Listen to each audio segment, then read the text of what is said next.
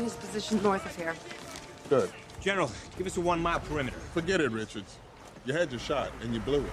This is a military operation now, so jam the signal, get out of the way, and let us do our job. You don't understand. No, you don't understand. So let me make it clear for you and your pack of freaks here. I'm the quarterback. You're on my team. Got it? But I guess you never played football in high school. Did you, Richards? No, you're right. I didn't. I stayed in and studied like a good little nerd. And 15 years later, I'm one of the greatest minds of the 21st century. I'm engaged to the hottest girl on the planet. And the big jock who played quarterback in high school, well, he's standing right in front of me asking me for my help.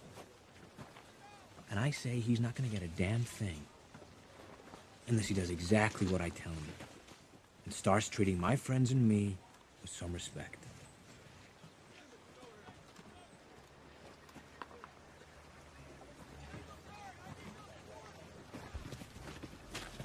Give him what he wants. I'm so hot for you right now. Me too. Welcome to the Superhero Cinephiles podcast. I'm your host, Perry Constantine. And it's been a week for you guys, but it's been only about 5 minutes for us. Kellen Conley is back. Kel, how you doing? I'm great, man.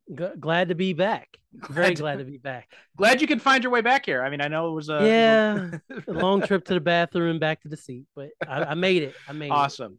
But anyway, so in those 5 minutes, I assume there's nothing else that has caught your interest that we could really talk about. So I think we should just jump straight into the movie. Yeah. Right. We can totally get to this because I'm ready for it. I will say that I can see on the video you've got that Spider-Gwen poster behind you that is really awesome. So I do note that. Thank you very much. I got Spider-Man 2009 up there too. So. Oh, I can't see that one. That one's just he's a little cut off. So yeah. I may have to bring him down, maybe. Okay, but yeah, I love that Spider-Gwen poster. Anyway, that's the things that's caught my interest in the 5 minutes is that poster. There we go. But anyway, today we are talking about the second of Tim Story's Fantastic Four movies, Fantastic Four: Rise of the Silver Surfer from 2007. Which this one, we got basically the whole cast back, including, everybody's favorite, Julian McMahon as Doom. Woo! But we also get some new people in this. We get Andre Braugher as General Hager, Doug Jones playing the Silver Surfer, Lawrence Fishburne providing the voice, and Bo Garrett as Frankie Ray, who in the comics becomes Nova, another herald of Galactus. Very true. Yes, he does. Mm-hmm. So let's jump into that. What did you think of Rise of the Silver Surfer? I remember watching this movie, Perry, in the theater, and I was like sitting there, and then like the wedding got interrupted at the beginning, and I was like, oh, that's classic FF. And then Reed and Sue were having problems because Sue wanted to have a fancy wedding, everything, and then Fantastic Four just kept getting in the way essentially because they're always saving the world at this point. They're the biggest superhero. They're the only superheroes in this world.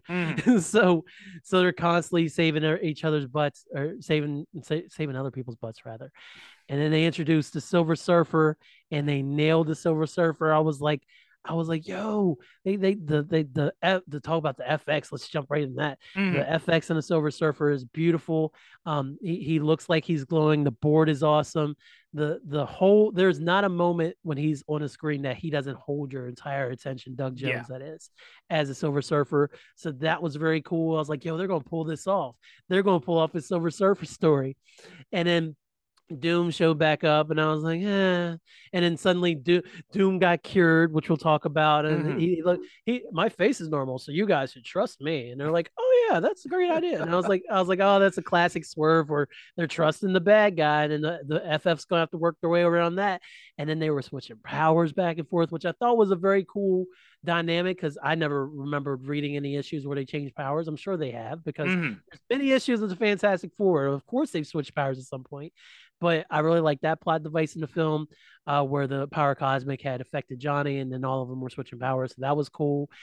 And then we kept moving right along, and they're like, "Oh, there's this world eater that's coming." I was like, "Yo, they're going to introduce Galactus. They're going to do it. This is going to be so cool.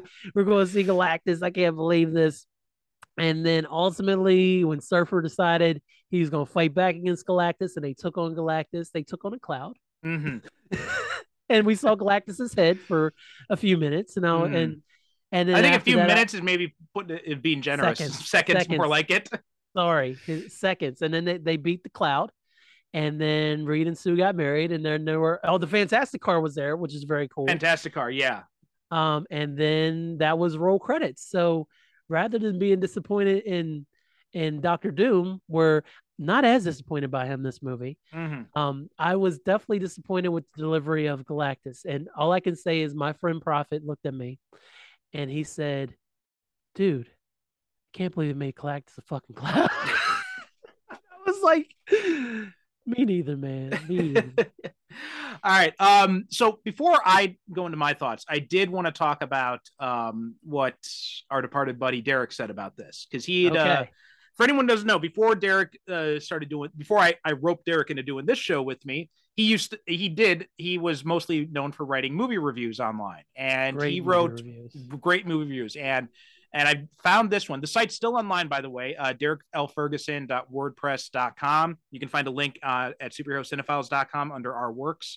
But anyway, he wrote a review of Rise of the Silver Surfer back in 2011. And there are these two paragraphs I wanted to quote here because I think they sum up a lot of my thoughts. Okay. Fantastic Four, Rise of the Silver Surfer has something that, for me, places it head and shoulders above a lot of other superhero movies. At last, we've got a superhero movie where the superheroes are actually having fun being superheroes. The Fantastic Four are media darlings. They live well. They obviously have money. They're respected by the public. There's not a whole lot of wailing and gnashing of teeth and woe is me, why was I cursed with these powers here?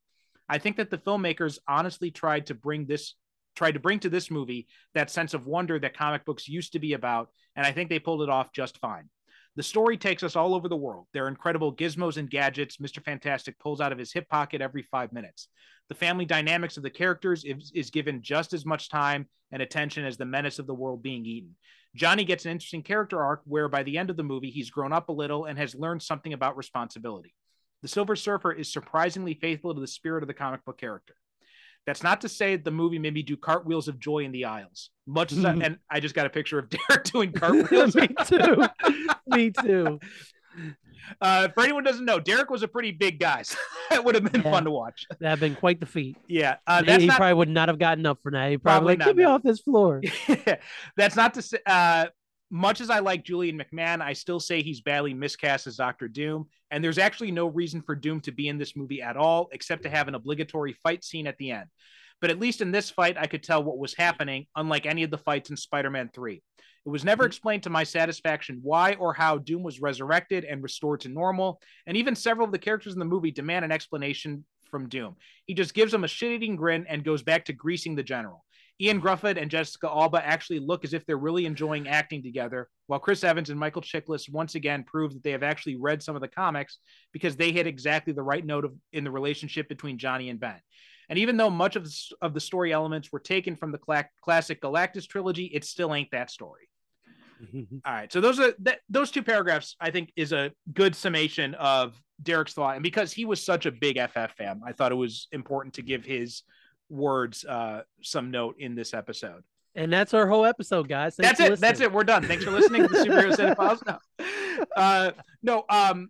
I remember being really excited about this movie when I saw that first trailer. And you remember I don't think it was a full trailer. It was just that chase sequence between the Torch and the Silver Surfer, which remains one of the best chase sequences in any superhero movie. Like and talking about the effects on the Surfer, like the effects, and we were talking the last movie too, the effects in this really hold up. Like they did a really great job with the effects. This movie looks great. It looks great start to finish. That chase scene, like you said, it should be more iconic than what it is, but people are just so determined to dismiss these films that they don't go back and really look at them. These films have a lot of fun moments in it, and this one especially. This is the better film. This is the best Fantastic Four movie that's ever been produced. Absolutely. I agree with your tweet from earlier. And watching Johnny chase the Silver Surfer across that sky, and then Johnny ultimately, like when his flame goes out and he starts falling, watching. I mean, I know that Chris Evans was acting on a green screen, but watching the terror on his face as he starts to fall back towards Earth, like I felt that was a crazy moment. And honestly, you could tell also this is the first time Johnny had ever really been bested in that way. Oh yeah, absolutely. It really humbled him. And so I really appreciated that. And then even though it was a cloud, like the Galactus fight was cool. We got a lot of the cool. You could really tell the difference between when Surfer had his surfboard and when he didn't have a surfboard. He was way more muted. He wasn't as silvery. So you could tell that. And then even when Doom had taken over the surfboard and became Silver Surfer Doom, I roll and sigh deeply. Even with him wielding the power cosmic for that little bit of movie that he had, it still came across looking great. So kudos to the FX team on this movie. Well, one of the things I loved about the chase scene, and I forgot this moment was in the movie, but when they go in the tunnel and the surfer flies through the bus, literally flies into the bus and like arranges the molecules around it and just goes straight through it. Right. That was so right. And then he just comes and he tilts underneath to look back through. He falls under the board so he can look back, and then he goes back up, and even Johnny's like, oh, that's so cool. right because it is like, he's never seen anything like it. And again, kudos to Tim Story and the whole team. They brought the Silver Surfer to life. This was the first Herald of Galactus that we met in the comic books, and he's like, I have to do this and I have to help him feed, and they really nailed everything from the Galactus trilogy up until the point where Galactus showed up. So one of the things that always love that that annoyed me about the and again, this is a 60s thing, right? But the whole idea that the Silver Surfer calls himself the Silver Surfer and he is actually riding a surfboard, right? That's not the case in this movie, right? The surfboard, it's just a disc. It's just a long disc. It doesn't have the little surfboard tail like in the comics. It does not. So they did modernize it just slightly. And he doesn't call himself the Silver Surfer. Like Johnny's the one who gives him that name. He's like, he looked like some kind of silver surfer, and I know what Johnny's that sounds good at like. naming things. Yeah.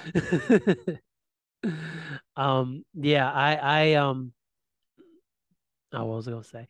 It could be a 60s thing, of course, like you were saying, but they did modernize it when by not making it, but by modernizing the board and making it more disc like you said.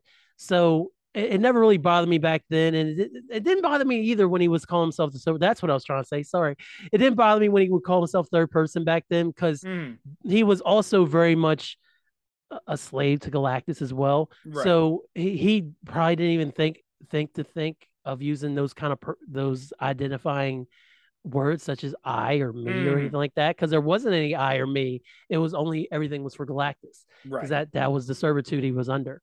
So I can see that, and I'm glad that they didn't do that as much as the movie, because it could have gotten confusing really fast. But I can appreciate it both ways. Yeah.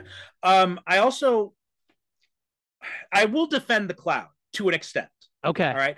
Because defend the Cloud. So first off, this did happen in the comics, right? It was in the Ultimate Extinction trilogy that Warren Ellis did. And in that, Galactus was not a giant guy, a giant purple cosmic guy. He was like this swarm of super intelligent machines or something like that. And it did resemble a cloud. So, and at this time, like, again, remember, this is 2007. This is pre-Avengers we're talking here. I know. We're 5 years away from Avengers. I think if you had a giant purple guy with this big-ass helmet and being like, I hunger, I think most regular people would have laughed their asses off. They would have. I don't think that the world was really ready for it at that time. So I will defend the idea of doing it as a cloud just on that basis. Like, I don't like it, but I understand why they did it. That being said, I still think that they tried to cram too much into this movie, and they really should have saved the Galactus portion of it for another movie. Yes. This movie suffers the exact same way from the first movie. Yeah. because again, they spend a lot of time showing off the Silver Surfer and look how cool Silver Surfer is, and then of course they're trying to chase down the Silver Surfer, and we're trying to separate them from the board, and then they're like, oh, well, we have Doom sitting over here. Let's go ahead, and we got to pay Julian McMahon money, so let's have him mosey back into the plot. And so that's coming up the works. Yeah. And then they get him separated from the board. And then Doom, of course, steals the board. And then it's like, oh, Julian McMahon is now Super Silver Surfer Doom. And we have to go fight him. And oh, by the way, let's kill Jessica Alba for a good, what was it, 10 minutes? Something like that. Yeah. Like that. Let's kill Sue, which served no point because Silver Surfer Sue's got the board back. He's like, and it was nice touch in the moment. The first time I saw it, I was like, oh, good. She's not going to die, because here I am thinking I'm going to get like another 2 or 3 Fantastic Four movies probably. So I was like, oh, good. So much for that. Yeah. I was like, oh, that's cool.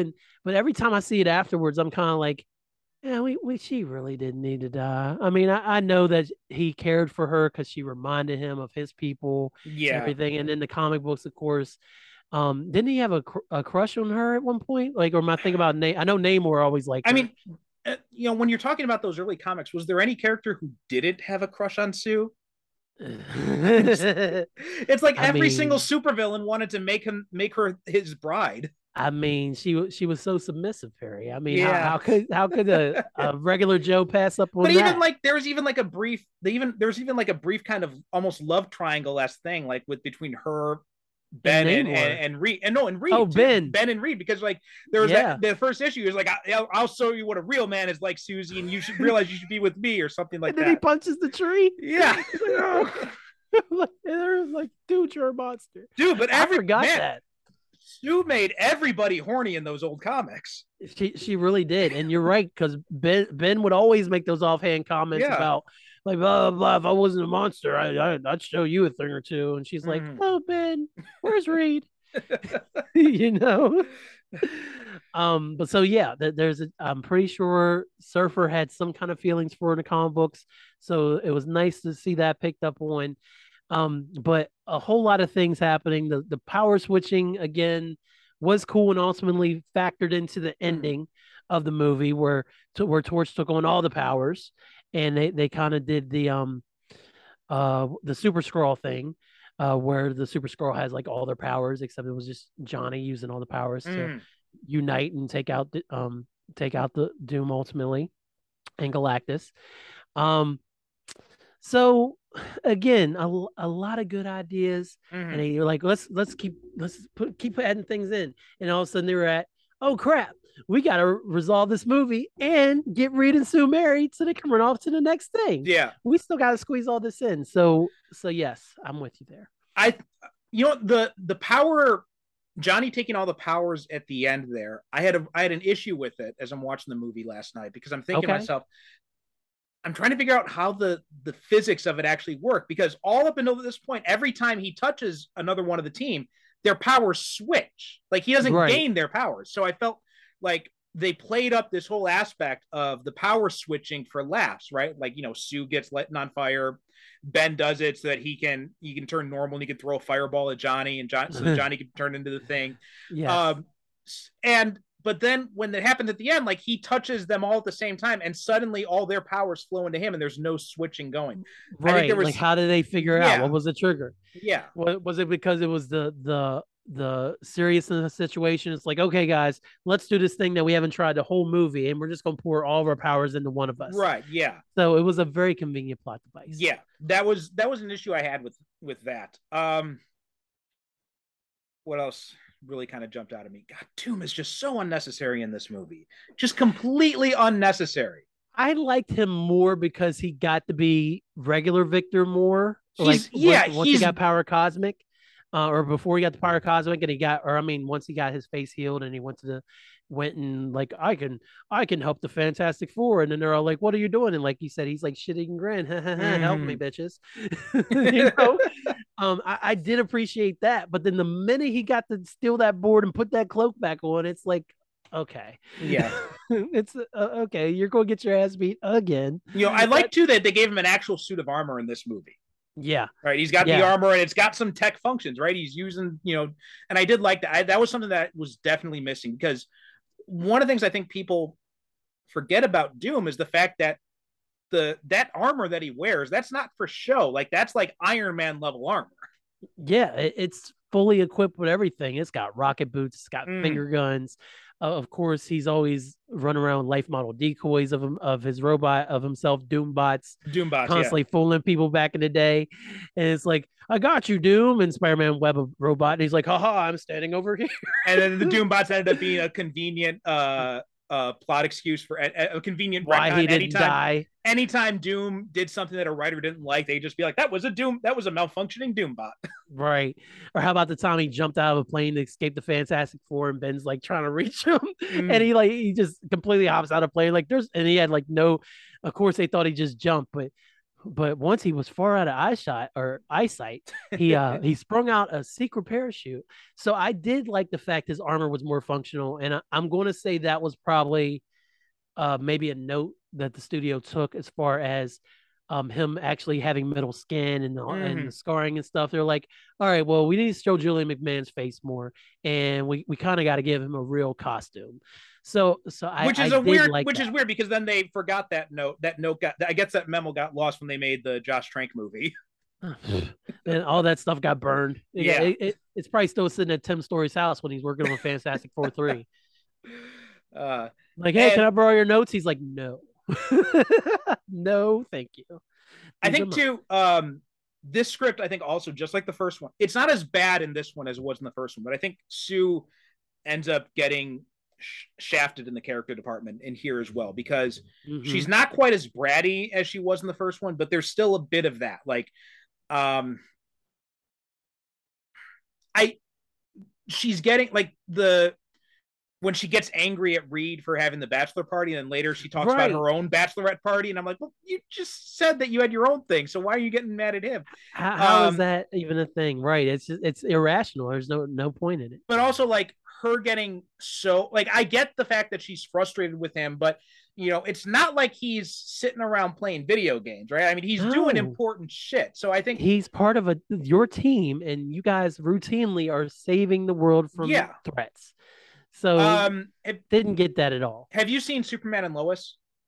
I've not seen Superman and Lois. Okay, so I tell the story all the time, but I'm going to keep saying it because I think it's one of the most mature ways to handle a superhero relationship. Okay. So you've got in the first season, Lois asked Clark to go to this city hall meeting to cover it for her because she can't be there. Okay. And he's going to go there. She tells him, like, I need you to be my voice there. I need you to speak up and, you know, talk about these issues. And he says, yeah, I'll do it. Something comes up as Superman. He has to go do Superman stuff. So he misses the meeting. Later, he comes back and he apologizes. He's like, look, I'm so sorry. I tried to. And she says, look, I know you're Superman. I know you were doing something important. And I know it's illogical, but I'm still angry.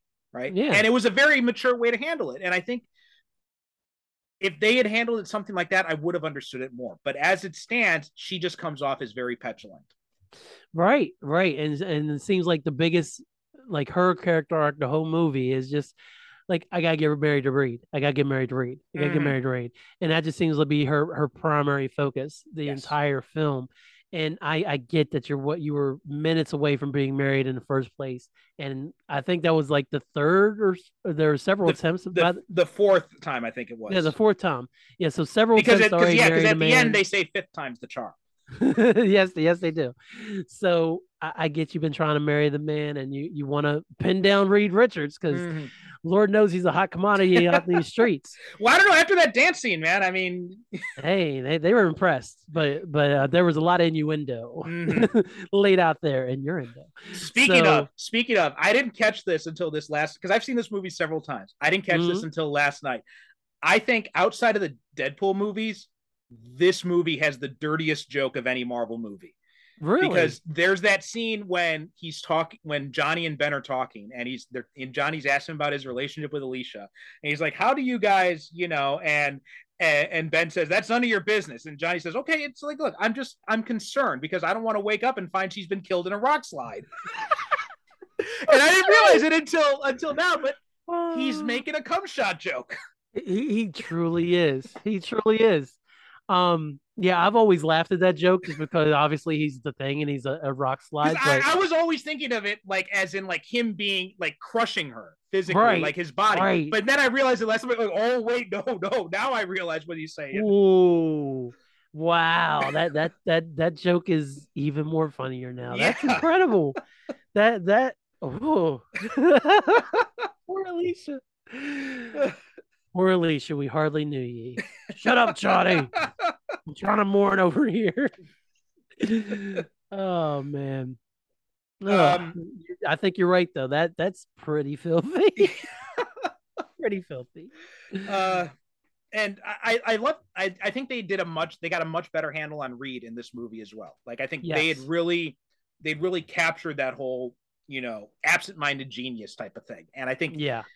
and also I like they give him a moment with Johnny, right? I like that moment when he's talking when him and Johnny are talking in the Baxter building. He's telling Johnny about the anomaly and everything. Right. And then Johnny uses that to blackmail him into having a bachelor party. Of course. Johnny's always thinking on his feet. That's perfect for both. It perfectly describes both their characters, right? Reed gets all excited and jazzed up about this science stuff. He wants to tell somebody. Johnny couldn't give less of a shit, but he sees a way to turn this to his advantage to party.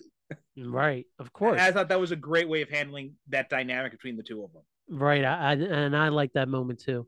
They definitely handled Reed way better because again, before Reed was the failed scientist who thought he had hurt his friends and then also he's trying to get back with all of a sudden his girlfriend is back with him, so to speak, because of this thing that happened. So there was a lot of moving pieces that never really fit together in the first movie for Reed. And this one, fully formed, like you said, he's getting married to Sue. Don't gotta worry about any of that drama outside of just a little bickering back and forth. Right. He really gets to put on show off his scientist skills here. Like Derek said, he did pull out all kinds of gadgets. He was constantly with, oh, I got this and I'm researching this. And it was always like, yo, you can really tell that Reed is in the lab. Yeah. Reed is doing work. And that wasn't as evident in the first movie. I know he was like, I'm going to try to cure Ben, but that was like the only thing he was doing. Right. In this film, you can tell he's really in the 2 years, I believe, in between films. I think they acknowledge that in the movie. You can really tell how much he's grown into his role as the leader of the Fantastic Four and as this one of the most amazing minds on planet Earth, essentially now that he's a world famous superhero and he has all the funding he could ever need. So they really did good with Reed and I want to say back to Derek's review, Ian and Jessica Alba do have more chemistry in this film than they did the first one. Because again, she had so much little things to do, and there was some words said here and there, and it's like, okay, I kind of see she's going back to Reed and but you could tell that there was chemistry this time. Maybe it was because of their second outing, their second time on the set together, everything like that. Who knows? Who knows about table reads and everything like that? But you could tell they really worked at making their relationship seem like it was truly Reed and Sue, and it wasn't Reed and Sue as much Stan and Jack. It was Reed and Sue of John Byrne era, and Claremont era. Now, there's something I want to note too about Alba's acting, because she got a lot of criticism for her performance in this movie, and that's not her fault. Because again, not her fault. Here's what she had said that the director had told her. Okay. He said, "It looks too real. It looks too painful. Can you be prettier when you cry? Cry pretty, Jessica. Don't do that thing with your face. Just make it flat. We can CGI the tears in." Bro, Tim Story said that to her? Yeah. That's fucked up. That's not super fucked up. Not a good look for you, Mr. Tim Story. Can you look more pretty while you act? Yeah. Wow. While you cry, yeah. Jesus. Can you look more pretty while you cry? What? Like, why? Yeah. I know why. But still, like, you don't talk to human beings like that. I don't care how much money you got behind this movie, man. Can you look like? That's gross. It's fucking terrible. Ugh. But you know what? Also, I noticed too is because you remember in the comics that there was that weird storyline where Alicia leaves Ben for Johnny, and then it turns out she ends up being a Skrull. So they hint at that a little bit in this. Did you notice that they're hinting at like some chemistry stuff with her and Johnny? I picked that up because again, when I came into the Fantastic Four comics, I think Johnny and Alicia were a thing at the Mm. time. And then all of a sudden, the scroll was running around. And they're like, "Oh yeah, everybody thought that was Alicia, but it was really the scroll." And I was like, okay, I was a child, so whatever." Yeah, Comic book. it was amazing how much we let slide when we were kids reading these books. Of course. So I did pick up those couple of hints things because that was always one of the weirdest things about the FF until they revealed ultimately what happened. I was like, wait, so she really left Ben to go be with Johnny, and Yeah, these two are still. I know Ben. Who wrote that story anyway? Do you remember offhand? I don't remember who wrote that story. I'm trying to think who was writing the. I want to say it was DeFalco actually. Okay. Because I really feel like DeFalco, that was like early '90s. I think the FF was his book. Okay. One of his main books, like along with Thunderstrike and stuff like that. That sounds So about right. Was, yeah. I think it was his tentpole book. So I want to say that was DeFalco. It sounds about right. Yeah, because I remember, like, I'd never read that story, but just hearing about it, I'm just like, why would anyone even think that was a good idea? I don't know. Again, it was probably one of those things where someone cast a stone to send Alicia into Johnny's arms, and then they left the book. And then somebody else came in and like, "Oh, I don't like this. Yeah, How are you gonna explain this?" And so they're like, "I know, she can be a scroll named Elijah or a scroll named Elijah." Oh, okay. They also improved the Thing's prosthetics in this. Like, he's got more of a defined brow in this movie. He does, and it's they don't change too much from his original look, but they definitely upgraded him a little bit. It's some slight modifications that really work for the best. Yes, it also shows his growth in the last 2 years. Like, if you want to go to a point where he's maybe having a few mutations as far as his look, because obviously in the comic books he went through many mutations, like a lot of mutations, in fact. Yeah. So there's times he doesn't even look like a thing because he's so effed up. Shout out to John Byrne again for messing with my dude. But again, that shows their willingness to, with the FX. And the FX again is another reason why these movies work for us, or for me, is because it just shows that they're willing to do what's necessary to put these characters on the screen and not get taken out of the story because of bad effects. Yeah. So and they also, with Alba too, she wore a wig in this movie because her hair had actually gotten really damaged because they had bleached it in the first movie, and her hair got damaged when they did that. So and I actually liked her hair better in this one, and now that makes sense. I thought it looked pretty good. Yeah. Never realized that she was actually wearing a wig. So yeah, because her hair in the first one was fine, and I've always, just my general preference, I preferred her with darker hair. So her form at first it was always like, blonde Jessica Alba is obviously she's fine. I mean, it's Jessica. I'm not going to ask her to cry pretty. Yeah, I'm not going to ask her to cry pretty or anything. But I thought her hair definitely looked better, and now that I know she has a wig on, that makes way more sense. Yeah. I while we're on the concept of her hair, I did want to call out. Do you remember what John Byrne said about Jessica Alba? No, I don't. Okay, let me see if I can look this up. Okay, because I'm assuming it was around the time of the movie, so it was the first movie. Yeah, okay. It was fucking terrible. So sounds like John Byrne. Yeah, Jesus Christ, talk about a comic book grace. Comic book writers are a little problematic here and there. So here's what he said when the first images of Alba as Sue were released. He wrote on his message board, "Personal prejudice, Hispanic and Latino women with blonde hair look like hookers to me, no matter how clean or cute they are. Somehow those skin tones that look so good with dark hair just don't work for me with lighter shades." Like I said, personal prejudice. Holy fuck. Prejudice. Not personal opinion, personal prejudice. Jesus Christ. I remember that now. Oh. Ooh, that's a terrible hot ass take. Oh. John Byrne, I hope I don't even know if his message board is still up, but sometimes the internet does not need your personal prejudice. Yeah. Well, I mean, like, I do remember, I remember him also like getting angry when Christopher Reeve died and people were calling Christopher Reeve a hero. And he's like, he wasn't a hero. And then, and then I remember Peter David wrote a great response. Like, people will assign, their own labels that apply to different people in their lives, like hero, or I don't know, asshole. I love Peter David's trolling of John Byrne. Peter David is one of the greats. Man. He is, yeah. Always is. Aside from, even though we had issues with his Scarlet Spider work.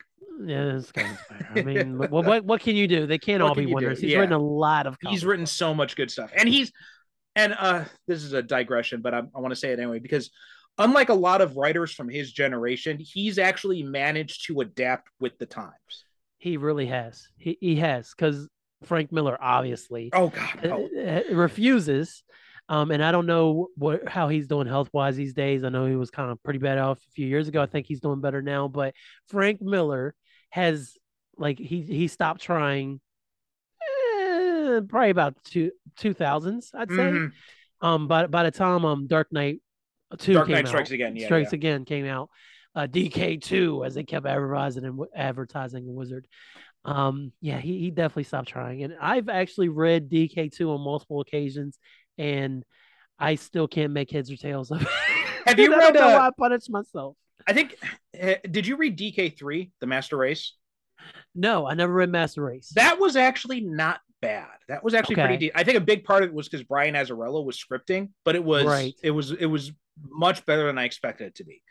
Okay. But yeah, Miller has definitely declined. Claremont and Byrne declined a lot too. Yes. They keep wanting to rehash all their old ideas. Yeah. But the problem is, but David's able to really adapt and to change and to keep his stuff fresh. Like, I mean, his second X Factor run was even better than his first. Agreed. And I think that has to do with him actually being a genuinely good person who's willing to work with people. That also helps a lot, because I feel like almost every book that Byrne left, like X-Men, Fantastic Four, Superman, like all those big books that he had, Wonder Woman, there was always, when he left, there was like a big deal because it was like something was going wrong and he wasn't going to get his way on something finally after they gave him all this creative control. And it was like, you know what, I'm out the door. It's like, all right, John Byrne, don't let the door hit you where the good Lord's. I think you know what it is. I think it's David isn't arrogant. Like, he doesn't buy into his own hype. Like, he's still, he's still able to be humble enough and realize, like, I'm not perfect. That's a quality that I think Miller and Claremont and Byrne and a lot of other guys have lost sight of. Of course. McFarlane never had that. McFarlane's always been a humble guy. What are you talking about? And then Rob Liefeld, the humblest man in comics. Oh shoot! All right, but back to this comics, movie. Man. What are some of the things I want to mention? I want to talk about Andre Braugher a little bit in this, because it's funny watching this after I've seen him after Brooklyn Nine-Nine. Oh my god! Who knew he had Brooklyn Nine-Nine had that character in him, man? Like, I mean, everything I'd seen before of him was always super serious and like, don't mess around with me. But then him on Brooklyn Nine-Nine, man, as Holt, it really, to see him be as silly in that ensemble with the rest of them and go on that incredible run with everybody else. I just love his range. But you know what's so great about him is that he's got all this range while basically having the same affectations. You know what I mean? Because he's still like this deadpan, super serious guy in both of them. But it's a completely different character, and he makes you believe that it's a completely different character in both cases. Yeah, man, he's a hell of an actor. Hell of an actor. I definitely loved him in the film. Obviously, he's like bought into the the Victor Van Dam, Victor Von Doom of it all. He's like, oh, okay, let's give control to him. And then Reed and Sue and all looking at him like, are you fucking stupid? Like, did you not see what he tried to do 2 years ago? And he's like, listen to Victor. He's back and his face is pretty. So listen to him. And they're like, and Thing and Johnny are having it, and So I hate to see him be so, again, moving the plot along and just being so dumb to give Victor all that control, which obviously led to Victor being able to snatch the surfboard away, the flying disc. But I his presence in any film or television show he's on, he commands respect. So he just has a certain amount of gravitas to him. And he definitely brought it in the film. And did you know that he's a comic fan? Oh, I did not. Yeah, in fact, he had got offered a a guest gig on ER, and he turned it down so that he could be in this because he loved the Fantastic Four growing up. Oh man, that's awesome. That's awesome. See, we're all Fantastic Four Mm. fans, Perry. We there's not a lot for us to celebrate right now. Like if it's all comic books, it's like we have our favorite comic book stories, and we just kind of, because it's hard to bring up Fantastic Four when MCU's out here doing Yeah. MCU stuff. Like, hey, have you read the latest issue of Fantastic Four? And unless you're around some real comic book heads, they're not going to be into it. Mhm. But also his character, General Hager, do you know who that character was originally supposed to be? Thunderbolt? No, Nick Fury. Oh, really? Yeah, I don't know if it was still going to be Brower playing him, but yeah, the original intention was they wanted that to be Nick Fury.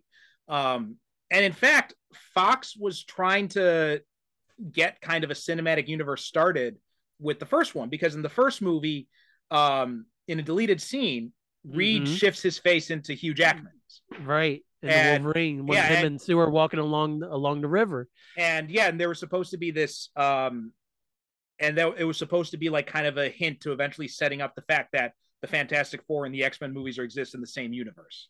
Which could have given us X-Men Fantastic Four if they had done it right, which they would not have which done, they would right? not have done. But apparently, and I don't know how true this is, because it was IMDb trivia, but it said that Wolverine was actually supposed to have a cameo in Spider-Man 2 originally as well, but I never heard anything about it. Yeah, that's first time. I don't know if that's just someone talking out their ass or what, but that's weird.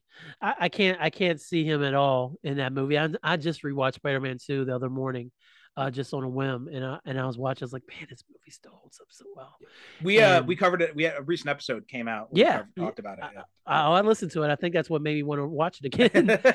and yeah, I can't see where Raimi would have slapped him in there and have been cool. Although you listen to the episodes, you know that the Punisher was actually in there. Yes, I didn't know that until actually the episode. So. Yeah, that was a surprising bit of trivia that I didn't know about. So that was cool. Yeah, I mean that's kind of cool. They were thinking outside the box like that. So let's talk about the Silver Surfer a little bit then. Okay. What was your overall opinion of the Silver Surfer in this? I have no problems with the Silver Surfer. If they had spun this off into a Silver Surfer film, I would have been there for it. Had me a Silver Surfer shirt that I wore proudly for several years until it finally shrunk and it wasn't fitting anymore. But Doug Jones is incredible, and I already like Doug Jones from Hellboy. I really like his portrayal in Hellboy as what is the Abe fish? Sapien. Thank you, as Abe. Loved him in that film. And then when I found out he was playing this, and then seeing them pull it off, of course, I give him Lawrence Fishburne's voice, which helps a lot to have that red pill, blue pill. You know, it's funny because it's like I was thinking last night.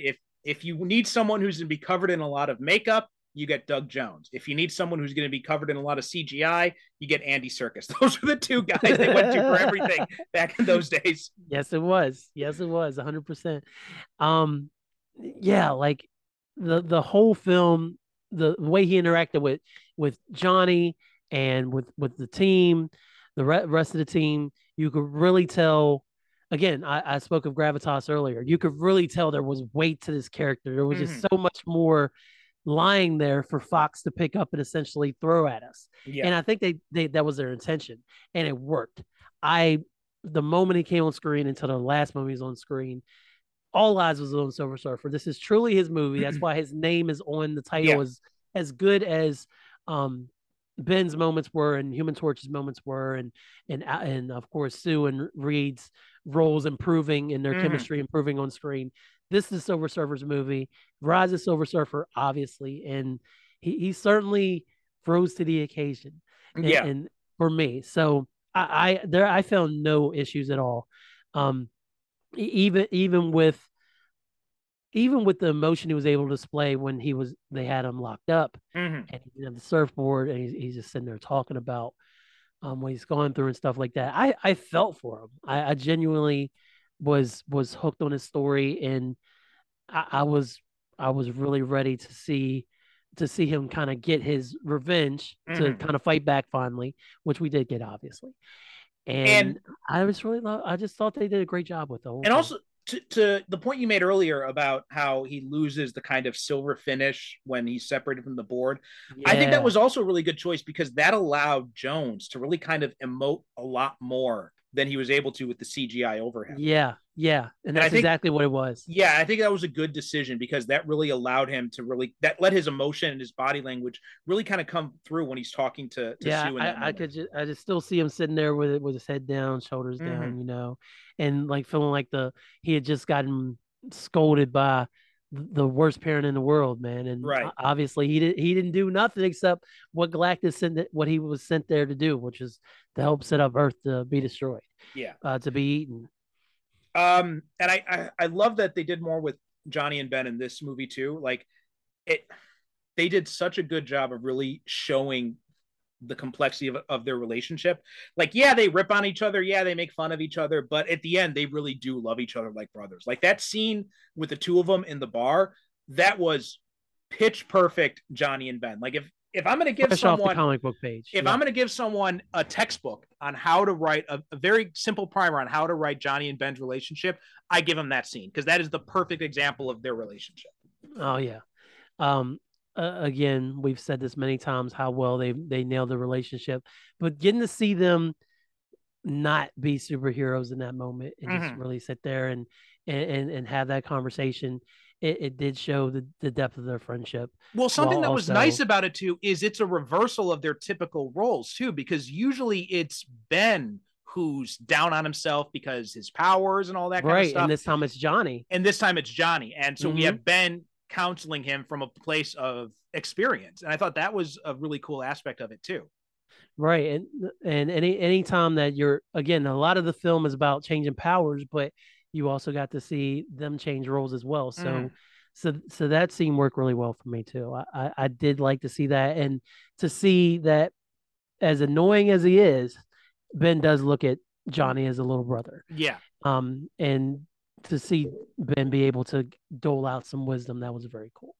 And I also like that they leaned into the celebrity aspect. I love that. And I like that they show in small ways that Ben has become very comfortable with who he is. Right. You were saying before, like in the first movie, just like in the early comics, he's very much down on himself. You know, I'm this man, this monster type of thing. But over the time in the comic books, he's come to accept who he is. And it feels a little bit tacked on at the end of the first movie when he says, like, no, I'm fine the way I am. Like it felt a little bit tacked on. It felt like they didn't do enough exploration of that growth. But I like that growth continues into this movie, and that he's very fine with who he is. He's comfortable in his own skin now. I love the scene when they're in the club and he's just at the bar and he's like, I need the biggest pitcher with the biggest handle you can find. He's just kind of like dancing. Right. He's like dancing in his little button down shirt. I love that. Yeah, man. Because that's been in his element. Again, the moments the team gets to put their hair down is some of the best moments for the Fantastic Four anyway. Because of course you open up a Fantastic Four book, you turn on the movies, you expect they'll be fighting some threat. But a lot of the times when they're just in the Baxter building and interacting with each other, a lot of the times those are the best parts because you get to truly see why they're the first family of Marvel and how they work. And when the movie gets to do that as well, they absolutely nailed it. But then it's like, oh, we gotta get back to the fight scene. Gotta push the plot.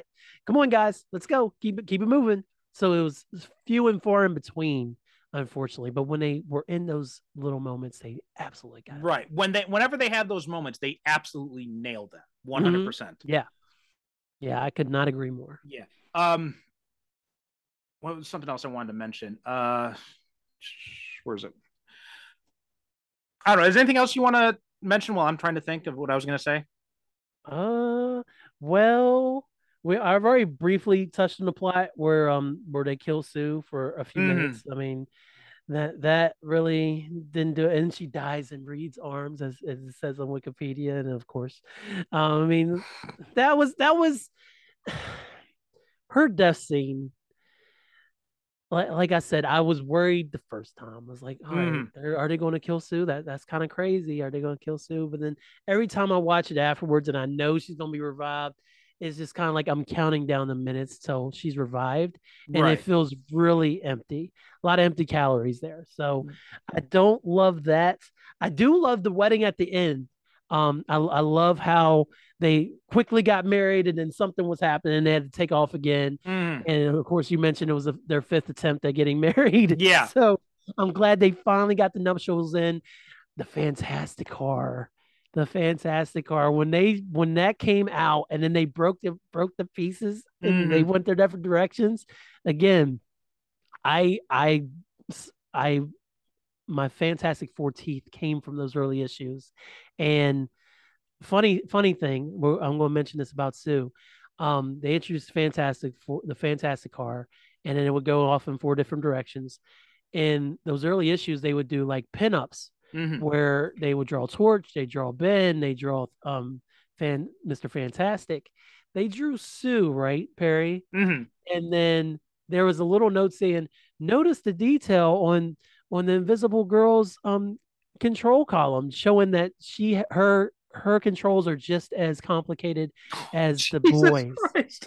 Because apparently they wanted to point out that she was just as Oh capable of the God. boys of flying these Well, I mean, fantastic they cars. had to have that note in there because if you remember those early issues, she's written like she's brain damaged. So Right. And they even put in like they colored it like red and blue and green so you could really see that she had a bunch of knobs up there Mm. and it was hard work for her to fly that car. And she wasn't getting off easy.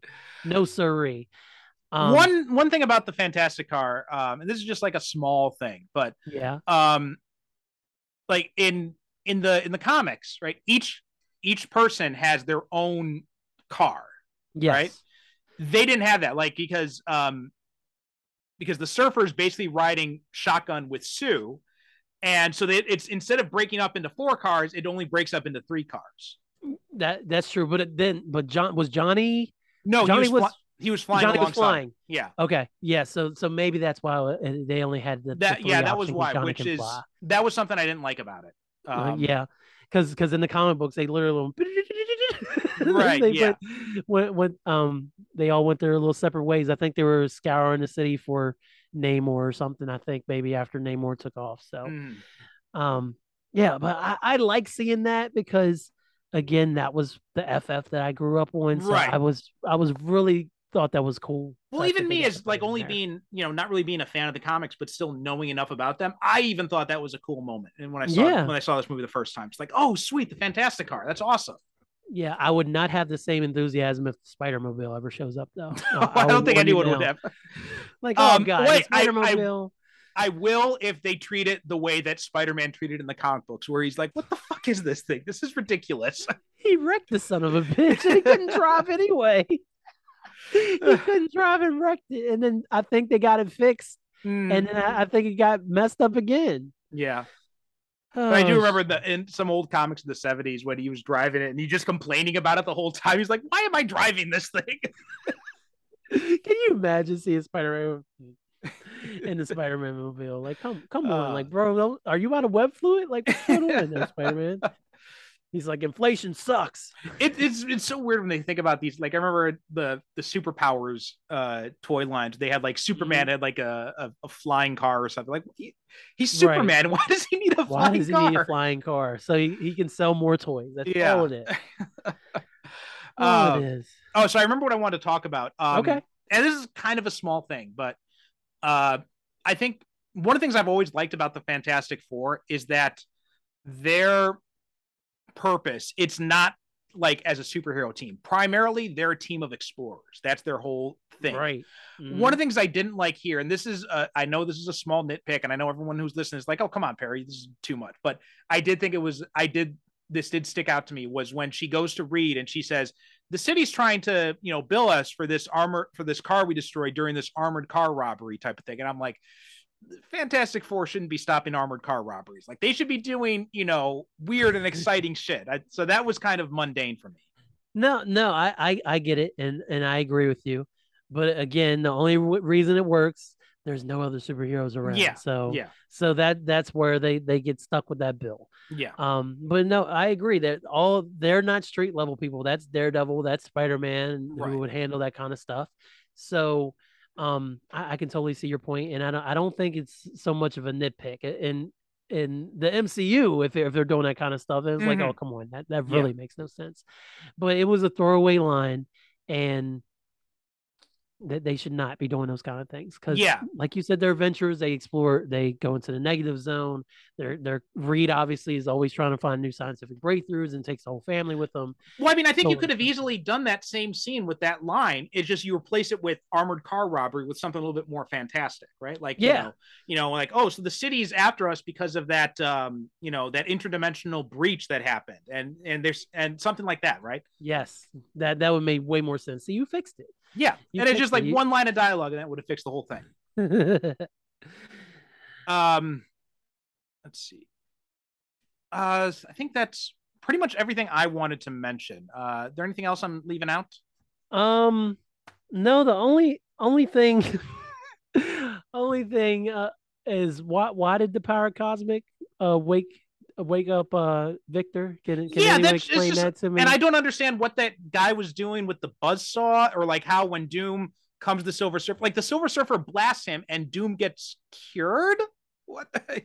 Yeah, like what is it about Doom and the Paracosmic, man? Yeah, like I'm not here for any of that. And you're really telling me that Doom was still frozen until the all these things started happening on the planet. All of a sudden, it's like, oh, it's time for me to wake up, have me a morning coffee, and then go destroy the Fantastic Four.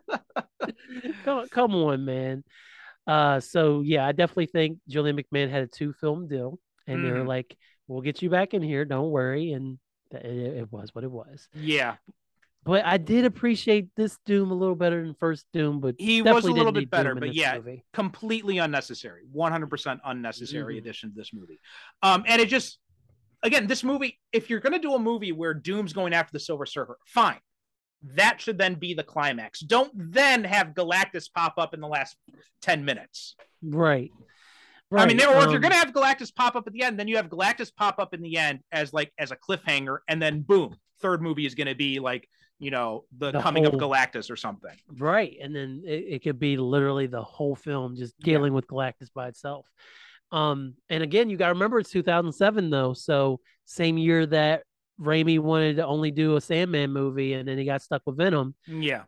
So I would not be surprised if let's give the creators a little bit of credit here. Maybe they're like, all right, we're going to have Doom and Silver Surfer face off. And they're like, yeah, but let's go ahead and get Galactus in there. Like, well, Galactus, we were going to, no, let's go ahead and get Galactus in there. Like, well, I mean, I guess we'll put Galactus in the movie. Fine. And when and then of course it got poor reception. Yeah. No one really, it did not get high approval ratings, or a lot of critics didn't like it.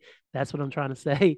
So slowly the third movie kind of fell out of favor. But I'm going to say I really hope that there was plans to give Galactus more of his own feature. There was. In fact, there was plans. This movie was, the idea was 2 movies were going to come out after this movie. One was going to be a third Fantastic Four movie, which Tim Story has said he wanted to go to Wakanda, and he wanted to have Djimon Hounsou as the Black Panther. Yes. So that was one thing. That was what he really wanted to do in the third movie. And then there was going to be a Silver Surfer movie with Doug Jones reprising his role as Silver Surfer, but he was going to do the voice this time too. And then they were going to, at this point, they said they did plan to have Galactus in his actual form be in the movie. I remember that now. Okay. And of course, all that just fell by the wayside. And then that fell by the wayside. If I'm not mistaken, and I could be wrong about this because, you know, it's all this development hell type stuff, but I believe that the Silver Surfer movie actually survived longer than the third Fantastic Four movie did. Because I think there was still an idea, kind of like with Daredevil and Elektra, where it's like, well, maybe we can still salvage this franchise with another character, with a spinoff. Okay. So I thought I remember that there was going to be a Silver Surfer movie, and it was hanging around pretty much into the late 2000s, I think. So yeah, I don't know how much I would have loved for, obviously with no idea of what we would get in 2018. I don't know how much I would love to have Black Panther introduced in the third Fantastic Four movie, but of course I wouldn't have anything to compare it to, so I might have loved it just like I like these films a lot. But I mean, nothing would come close to what we actually. I mean, yeah, I think ultimately we got the better end of it because we got, Chadwick Boseman, but at the same time, Hanso was would have been a great pick for the Black Panther back in those days. He would have been. He was definitely a high commodity actor. He shown again talking about range. He has plenty of range. He voiced T'Challa on the animated series that BET did. Oh, he did. Yeah. He did. Okay, I did not remember that because I watched that and I completely. It's been a long time. I'm just gonna double check, but I'm pretty sure that he did the voice. Then he knows the character. Yeah, better. He did the voice. Yeah. Okay. Yeah, I completely forgot that. So maybe it could have been good. Maybe it could have been. Maybe we sitting here talking about the Fantastic Four trilogy, Perry. I don't know. It would. I think he wanted. I mean, there are two different things I've heard. I've heard that he wanted to do Wakanda, but I also heard that he wanted to do the Puppet Master too. Oh yes. Classic FF film. Yeah. How you translate the Puppet Master to film, I don't know. I think that's probably why they had the Wakanda stuff in it too, because I don't think it would have been enough for the studio to be like, that's a little bit too. That's not enough stuff for the third movie. It also would have been kind of a letdown too. I think if you went with something so small after shitting the bed on Galactus, basically. So it's like, we gave you 5 minutes of Galactus, and now we're gonna have the Puppet Master. Yeah, that's a little bit of a reach. And I was just thinking about the timeline. This came out in 2007. Yeah. Little did we know that a year later we were going to get something like Iron Man. So that just shows how ballsy Paramount and Marvel Studios was in 2008 to really, again, everybody's like, so they've seen Robert Downey Jr. and Iron Man in so many films now. Everybody's like, oh, he was great and everything. It's always so great. Not a lot of people were super excited about him in 2008 when Iron Man came out, and not a lot of people thought Iron Man would work either. Fox was actually going after him to play a role in the first Fantastic Four movie. Oh, really? Yeah. Do we know what role? Yes, we do. Do you want to take any guesses? Doom? Yep. They had wanted him to play Doom. I was sitting here trying to think of who I would cast in the MCU, and I was like, it's too bad that Robert Downey Jr. already was Tony Stark, because he would be a fantastic Doctor Doom. That's a good segue. So I asked you last time if you have any ideas for who you'd want to play the FF in the new movie. I only got one person, and it's the most important person to me because he's my favorite, which is the Thing. My selection, and I don't know if he's too old or not, but it's going to be CGI, makeup, whatever. But I think he would have the presence to pull it off. I really think Dean Norris would be great as the Thing from Breaking Bad. Oh, okay, yeah. Hank Schrader. I think. I mean, he talks a little like this, and then like that, but a little deep in the voice, a little bit of a more of a New York accent, maybe. I think his voice is perfect, but I think if you're going to be doing if you're going to be showing him as Ben, I don't think he works as Ben. I think he's perfect. He looks too old. He's too old to be like a contemporary of Reed, I think. Yeah. But I think if you have him do the voice and you have someone else play Ben in the pre-transformation, I think that would be really cool. Yeah. Because I can, just from watching so much Breaking Bad and all the shows, I always heard it. I was like, you'd be really good at being a Thing. I think I'd like to hear him do that. And he was the first one to pop in my head, and I was trying to rack my brain, and then you pop back up on the camera, and I was like, okay, let's get back to work here. You know what? I know the internet loved what's John Krasinski as Reed. What was your thoughts on him in Doctor Strange? I was very surprised because I avoided spoilers, so go me. Oh God, you got lucky. I was like, for me in a headline. Oh, did it? That sucks. I was like, it's Jim. And then I was like, oh, and I was like, oh, he's got the beard Reed going on. Okay. And I was like, he's got the present, he got the silver streaks, and everything. I'm like, I liked it a lot, but then Mhm. of course, and one of my gripes about Multiverse of Madness was it's like you got these cameos and you're like, oh yo, these are so cool, and then everybody was dead within 15 minutes. It's on Yeah. Disney Plus. If you haven't seen it, I'm sorry. But and so that was a little disappointing. But I was like, yo, he's kind of perfect for the role. He's a little older, so I Mhm. don't know if he would work in the actual as Mr. Fantastic, but I thought in the multiverse concept, I love seeing him. I thought Uh, he was fine for what he did in Multiverse. I'm not sure if I'd want him to be the regular Reed in the right, right. MCU, but I thought he did. I thought it was fine for what he was doing in that movie.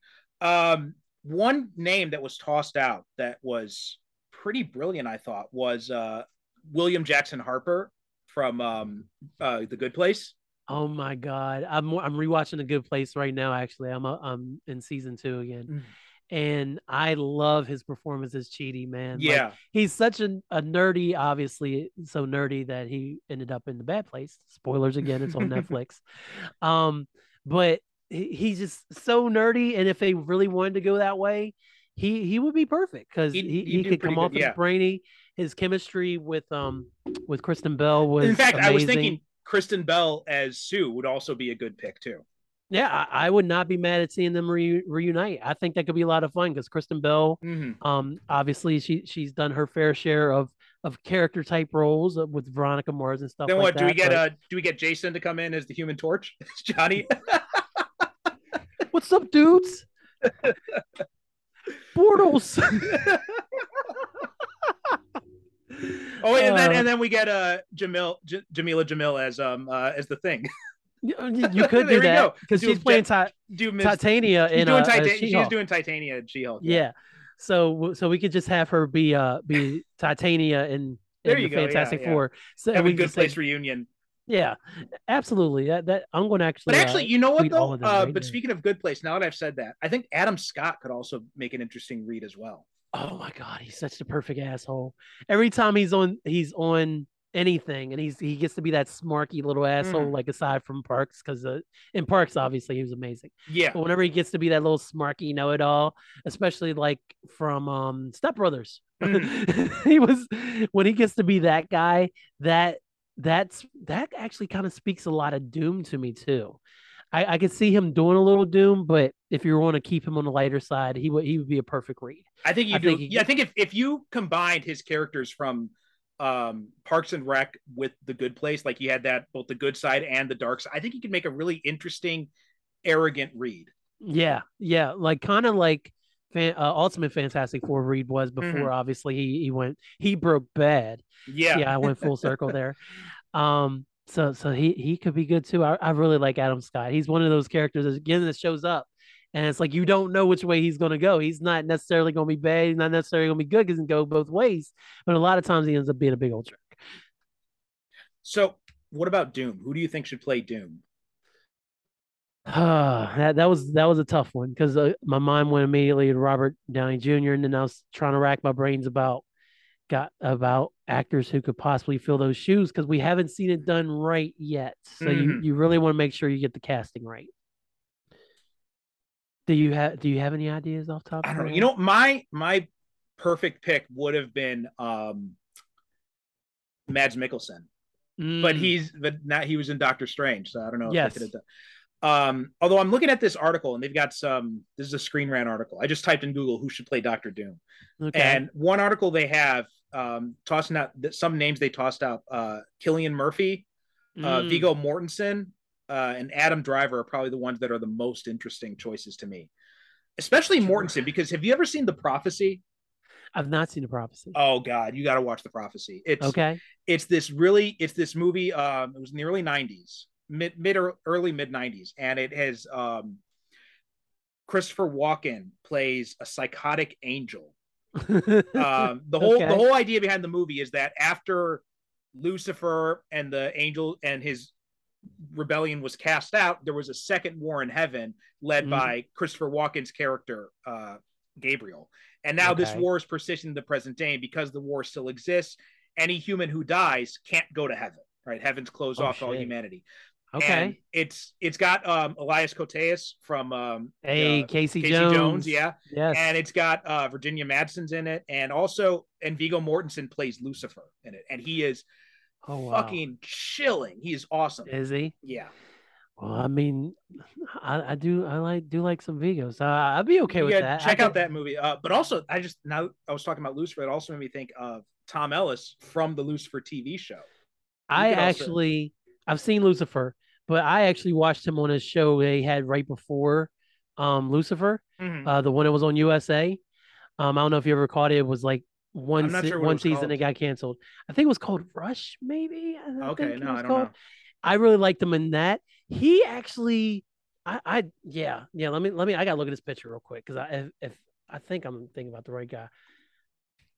Oh yeah, I think he should be Doom. Tom Ellis would be my pick for Doom because just from me watching him on that other show, because I've seen a few episodes of Lucifer, but seeing him on Rush, and he was like this good and bad doctor kind of thing, and seeing him balance that line between doing horrible shit and good stuff.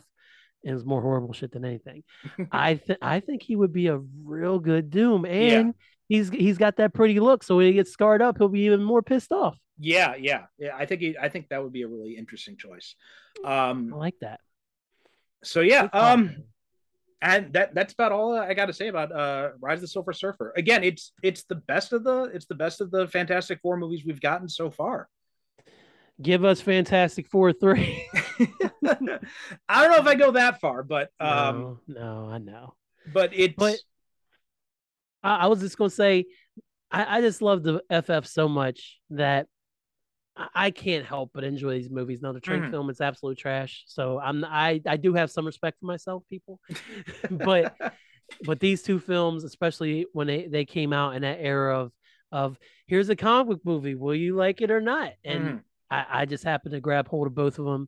And Silver Surfer is quite the ride. Fantastic Four is a pony ride, a quarter pony ride, but it's worth a watch as well. Yeah. So definitely recommend Rise of Silver Surfer. Fantastic Four, you can take it or leave it. Yeah. But I just love them because it was a pretty accurate portrayal of what I always thought the FF to be when they were in the right moments. Yeah. Doom, not so much. They really stuck to the tone of the comics, I thought. And that's one of the things that overall I think they got far more right than wrong with these movies. Yes. Like the movies are definitely flawed, don't get me wrong. There are lots of flaws. And if you can go back and listen to this podcast again, you can hear me talk about them. But you should listen to it multiple times. There you run go. The numbers up. Run those numbers up, people. But yeah, more good than bad in these movies, especially the second one. Yeah, couldn't agree more. But I'm really glad you let me come on here and talk about them. Oh, I was afraid you had already covered it. That's why I was like, "Have you done Fantastic Four movies?" You're like, "Tim's Story." I was like, "Yes." You're like, "No." I'm like, "Let's go." No, I'm glad you suggested those because those were, there's some big holes in the movies that we've covered on this show, like where we got we got like the ones everybody expects us to have covered, and then something that people would probably expect us to have covered, but we don't. Like a lot of the X-Men films, Spider-Man 2 up until recently. The Dark Knight still hasn't been on the show. So, but the Fantastic Four movies was another one of those kind of visible holes because these were pretty, kind of by virtue by the fact there wasn't a whole lot else being released at the time, but they were pretty big superhero movies when they came out at the time. Yeah, they were a big deal, and the first one worked, and they got a sequel. So it worked enough. Let's put it that way. Worked enough. Yeah, fair enough. I'll agree to that because they got and I'm not talking about like my personal perspective. I'm just talking about from the studio standpoint because that first movie did get raked over the coals in critics, and critics did not like that one either. No, and it had made just enough, but it had made enough money to justify a sequel. So yeah, it was a totally different time, and like I said, we were a year away from Iron Man. Little did we know. But there was a lot of different comic book films, superhero films being thrown out there. So I love being able to come over here and talk about some of my favorites. And I'm going to dig through the archives and see what else I can do. Because I could talk about Dark Knight ad nauseum. But but I'm sure there's some other things that I might be able to help you fill in those gaps with. So Okay, awesome. I'll let you know, sir. Yeah, well, you know what? Tossing this out there, there's still the Michael Bay Ninja Turtles movies. We haven't covered those yet. Sorry, can't do it. Can't do it. Although we do have the CGI one from the early 2000s. If you're doing 2007, I'm in. Okay, so we'll have to we'll have to mark that one down. We'll get that one on the calendar here eventually. All right, man. But I love the 2007 one. Yeah. The Michael Bay one, the first one I had on Blu-ray, and I watched it once, and I was like, this ain't for me. And I never messed with the second one. Yeah. Even though I heard the second one's apparently better. I mean, yeah, but he said, nah. It's better in the sense that a rotten steak is better than a rancid steak. Oh, okay, so it's better in that sense. But speaking about Michael Bay, have you done any Transformers? No, we haven't done any of those. Okay, because I've kind of been wanting to do a little bit on the at least the first 3 Transformers movies. Okay, I've not seen the last 2 that came out. But we could totally talk about how I think Dark of the Moon is the best movie in the franchise at some point too. So okay, 2007 Turtles and the first 3 Transformers. We'll have to do that. Okay, well, yeah, we'll see about getting those set up off mic. Yeah, but, man. But until Absolutely. then, tell people where they can find you. They can find me on the show talking about Transformers. hyphenuniverse.com is where you'll find all my podcasts, and I got a YouTube channel as well. It's just Hyphen Universe. You can subscribe, check out my videos and all that stuff. You can be part of the 63 subscribers. And also you can find me on social medias at B Hyphen on Twitter, the B Hyphen on Instagram, and Hyphen Universe on Facebook. Let me know what's up, please. I appreciate any of that. And as for us, superherocinephiles.com is the website, Super Cinema Pod on Twitter and Instagram. And remember, if you sign up for the Patreon, you get these episodes a week in advance. And you also get the companion podcast, Superhero Cinephiles Book Club, where we talk about comics and all that kind of fun stuff. Kel, thanks again for coming on. Always a good time. Thanks for having me. And I love filling in for the big guy, man. Anytime, man. I'm sure he'd be very happy to know that you're filling in on occasion here. He better be. I listen to a lot of Billy Ocean, Derek, and I think of you. I'm like every time. No, actually, every time I hear Billy Ocean, I think of you, Derek, and the time that you danced at that show, and you said, if you show anybody this, I'll kill you. And then I posted it after you passed. So I'm sorry, not sorry, but you were having a great time. So you better move aside for any lightning bolts coming down. I know he might go doom fingers on me. Who knows? You're coming up here with me, buddy. All right. That does it for this episode of Superhero Cinephiles. Thanks so much for listening, and we will talk to you next time. If you enjoyed the Superhero Cinephiles, then you'll also love my companion podcast, the Superhero Cinephiles Book Club. All my Patreon subscribers get access to this exclusive podcast where I review superhero comics and graphic novels. Not sure what comics you want to read next or what you should dive into? I've got you covered on that. I'll be doing reviews, recommendations, and also talking to you about useful entry points if you're interested in reading some comics but don't know where you should start. Plus, you'll get access to all episodes of the main show a week before everyone else. On all of this for as little as just $1 a month. All you have to do is go to patreon.com/supercinemapod and you can sign up at any subscription amount to get started. Thanks so much for your support, and please don't forget to rate and review us on Apple Podcasts or wherever you get your podcasts.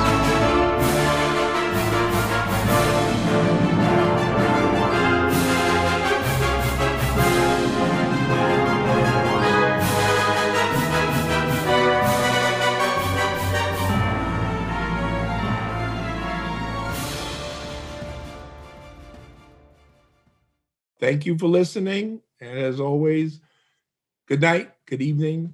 God bless.